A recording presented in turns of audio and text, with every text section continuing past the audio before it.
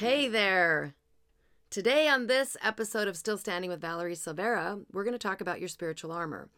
Now, my friends, if your spiritual armor differs from mine, you can still get a lot out of this. A lot out of this weapon of hope. That's what this is. It's one of my 9 weapons of hope called your spiritual armor. And your spiritual armor is yours. So it doesn't have to look like mine for it to be important. I just really feel like we are body, mind, and spirit, and so much of our time and attention goes into our bodies and our minds, and our spirits kind of left twisting in the wind. And how important is it? I just firmly believe that we all need to believe in something bigger than ourselves. So whatever that is for you, it is. Now, my beliefs happen to be Christian, and so I might say something that, heads me in that direction and this weapon in that direction. But that's not to put that on you. You just have to kind of modify and fill in the blanks, because I can only come at it from what I believe, my perspective. So I hope you'll continue on this journey with me in this episode on your spiritual armor. And like I said, faith is a very personal thing. It reminds me of just the other day, my son was telling me a story that a friend of his mother was guilt tripping her son and wanting him to go to church. And he does have the same beliefs that she does, but he just doesn't go to church. It's not his thing, right? And she's trying really hard to guilt trip him. And, you could do this little thing for your mother on Mother's Day and all this. And then I guess the next thing was the sister, at least one of my children will do it. And there was all this guilt tripping going on, and it didn't sit well with him. It really upset him. And I forget how he put it, but apparently he just told her that this is a personal thing. You can't force me to believe what you believe, or force me, I shouldn't say that because I guess their beliefs are similar, but you can't force me to do something. That's not, how is that going to help me? How is that going to, support my spiritual strength, essentially? I know I'm completely butchered the story that was told to me, but you don't know what it was anyway. The point is that he's right. Okay, so whatever your spiritual beliefs are yours. It doesn't mean you can't open up your mind and learn a few things and all that, but that's my point, is just let it be your walk, whatever that happens to be. But I think it's so important for us to have, especially after all hell breaks loose, especially when life just doesn't make any sense. And probably the older we get, the closer we get to the inevitable, we really think a little bit more about it. And I just know that for me, I believe that my faith, and I'm not some super duper church girl. I'm not. I've read the Bible a couple times. I've read different sections of the Bible many, many times. I've gone to church off and on throughout. But,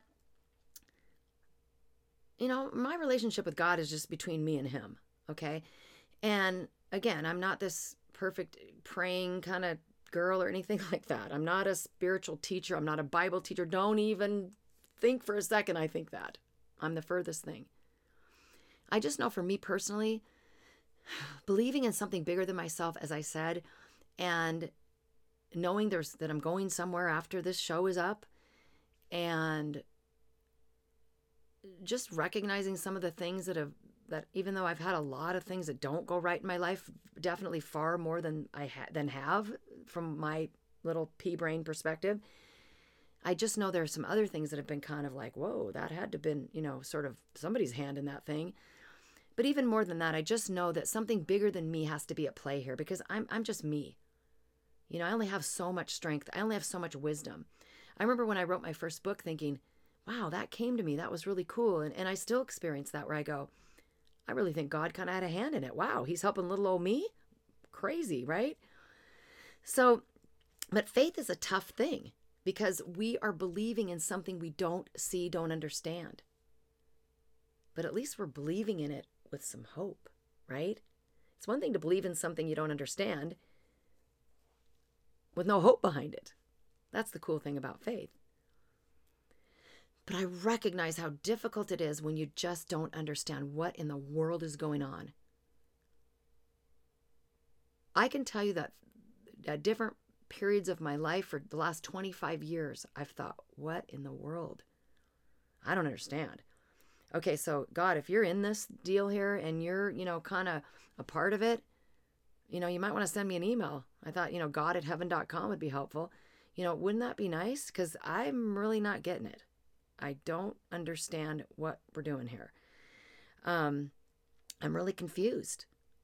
And it's hard to stay in faith, right? It's hard to stay in faith when you're going, okay, yeah, I'll walk this thing with you, God, and we'll link arms and I'm going to be strong. And then the hits just keep coming and you think, what the heck?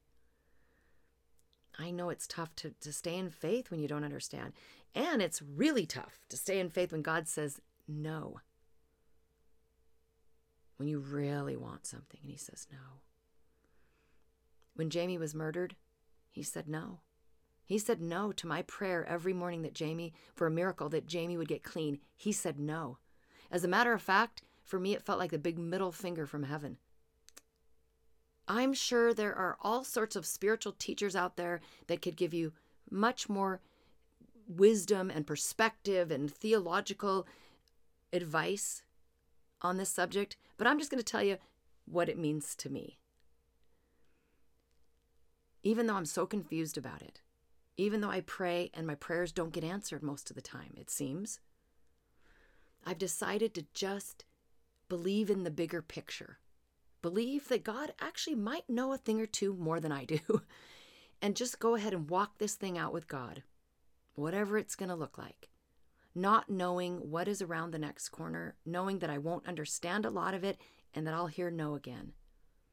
But I would much rather walk with God, even though all that's going on, than go it alone, pretending I have it all together. I guess that's faith, isn't it? Another thing that faith for me provides for me is my ability to overcome fear. I feel like God really gives me that strength and those reminders that I'm supposed to live as a courageous person, that I wasn't put on this earth to be scared, and neither were you. You're not supposed to be here living in fear. Does that mean you can completely eliminate fear? No. Ain't gonna happen, my friend. We're always going to be afraid of things, apprehensive. Sometimes we'll be downright terrified. We're human beings. I don't care how strong you get. If someone tells you they're not afraid of anything, I think they're lying. A courageous person doesn't eliminate fear. We overcome it, and there's a big difference. Eliminating something means done, gone, obliterated. Overcoming means it no longer has a hold on us. It no longer controls us. And it's pretty likely that you have some fears that are controlling you in certain aspects of your life. They could be big, huge, honking ones. Remember that?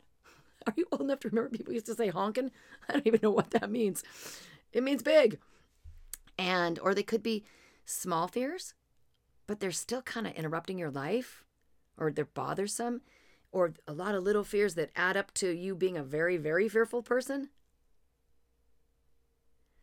So what I try to help people do is just to take a step forward and start to face the bigger fears and the smaller fears. And that's what this Weapon of Hope spiritual armor in this module is all about. The overcoming fear is giving some kind of like little tools and going through some thought processes to help you go, okay, yeah, I'm going to do it. I'm going to start overcoming, this one little thing. And maybe you could do that right now. Maybe you could just think of one thing, even if it's not a huge thing, that you just don't like being afraid of. It's like my quest to overcome my fear of heights. Now, I'm going to tell you, though, that even though this was done a few years back, I'm still not a huge fan of heights. But I'm in a little better place with it. I mean, I used to be afraid of ridiculous heights. And I kind of had that ingrained in me, I think, because my mother's terrified of heights and she made it very known. And so that kind of, transferred to me. And I didn't really like that. So I kind of went on this quest to overcome my fear of heights. And so I went on this hike that terrified me when I got up to this little lookout house. And you could look all around. You could walk around this outer perimeter, this little deck, and you could have a 360-degree view. I wanted to see that so bad. But when I went up there, I couldn't get up I couldn't get my feet even up to the decking. I had to climb back down the ladder because I was too scared. And that bothered me. I didn't want to be that person. And I didn't want to instill fears in my kids. So I said, okay, that's it. I'm going to overcome my fear of heights. So I did, different things. A lot of it had to do with my mindset, but I just, started to realize, okay, I can go on this hike and go on this part. I'm not going to fall down. I'm fine. So some of it was me just going to little places and realizing I was okay. I'm not going to fall off this deck. I can go in an elevator. I'm not going to fall out of the window of this building. I'm still not a fan of standing next to a window in a skyscraper. It makes me feel sick. But I did go on a hot air balloon, 2 hot air balloons actually, at 2 different times. And then a friend of mine, God bless him, he rented a little airplane. Yes, I was lucky enough to have someone who could rent a small airplane. And we flew from Scottsdale to the Grand Canyon. The problem was I get dizzy sick very easily. Yep, I'm one of those pukers. And it was one of the windiest days on record, I guess. We were going to the Grand Canyon, right, from Scottsdale. It was so windy that by the time we got there, I was so sick. The next part of our journey was supposed to be a helicopter into the Grand Canyon, which I still haven't done to this day. Would have been phenomenal. I know I would have loved that. Probably a good thing they grounded all aircraft because I was too sick to have even enjoyed it or gotten anything out of it. But that was the plan. Anyway, long story short, after however many months this was of this little quest of mine, I went back up to that same hike, climbed right up that ladder, and went all around the decking with no fear. It was incredible. And what I didn't even know, that on the other side, there was this break in the railing. You could walk on this sort of plank out onto these big, huge boulders. And you may have seen a picture of me standing there with my arms spread wide and nothing but, sky and the earth below. Now, the picture might have seemed a little scarier than it was. But, it was dangerous. I was on the edge of a rock. But I loved that. I loved that I felt fearless. I wouldn't have done something dangerous and, stepped on the edge and fallen or anything like that. But what a difference between that first time and that second time. And so I'm suggesting, and whatever it is for you, it doesn't have to be some big quest like that. I challenge you today to choose something, some fear, whether it's big or small, and go on a mission.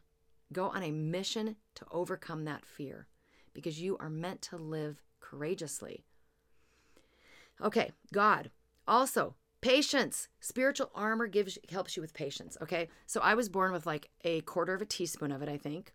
My mother was born with a pinch. When you're cooking and they go, put a pinch in or a dash. What the heck's a pinch or a dash? I think it's just not much. Okay, so my mom's patience might be, maybe it's a 1/2 pinch.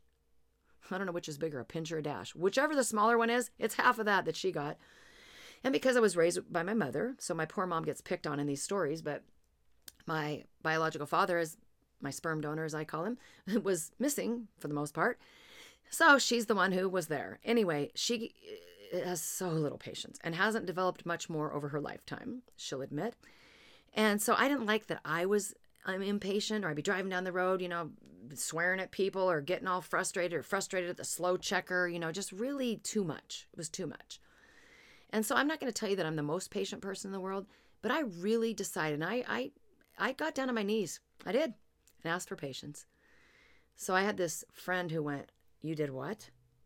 You asked for what? Are you crazy?" And I went, "Can I ask? Can I take it back?" He goes, "Nope, too late." Let me tell you, he said, "You're going to be in for it." Wasn't he right? I was in for it because I found out that patience is developed over a series of trials. It's not just, "Oh, you wanted patience? We forgot to give you that when you were on the assembly line. Here, let me just sprinkle it on you now." I wish. Didn't work like that. But it was worth it. I'm going to tell you that it was worth it. And I think that, Jamie going down this path and all this stuff happening after I asked for it, I don't equate that with, oh my gosh, I'm the one who set all that into motion. I believe it was all going to happen anyway. And thank goodness that I was able to develop some more patience and even more as time has gone on. And then peace. And this is a biggie. And if you're not living in peace, and peace is tough, by the way, especially, man, we're bombarded with information daily and all the evils and ills of the world and everybody's opinion crammed down your throat and just all the division and it's just too much, right? It's hard to live in peace in the best of times. In these times, it can seem nearly impossible. But you really should go on a quest for peace. I called mine a frantic quest for peace. Isn't that funny? Can you ever imagine hearing frantic and peace in the same sentence? But that's how much I needed it, how desperate I was for even a moment of peace. I was frantic to go find it. And so I prayed for it, and I think God definitely had a hand in helping me to become more peaceful, but I had to do my part. And I think that's what, for a long time, I didn't. And I believe that's what a lot of people do, is they go, oh, I want peace. I'm praying for peace every day. I pray for peace. And then you continue to live in chaos, right? We continue to choose to stay in relationships that are causing chaos. We're making decisions in opposition of what we're praying for, and we're wondering why God's not delivering. We definitely have to do our part. I mean, and patience and peace, man, they really go hand in hand together too. So you get one going, get the other one going. They can really help. Each can help to develop the other. And then I think the last thing I want to talk to you a little bit about in this weapon of hope called Your Spiritual Armor is gratitude. And I know gratitude seems to be a buzzword these days, but for good reason. Good. I'm glad it's a buzzword.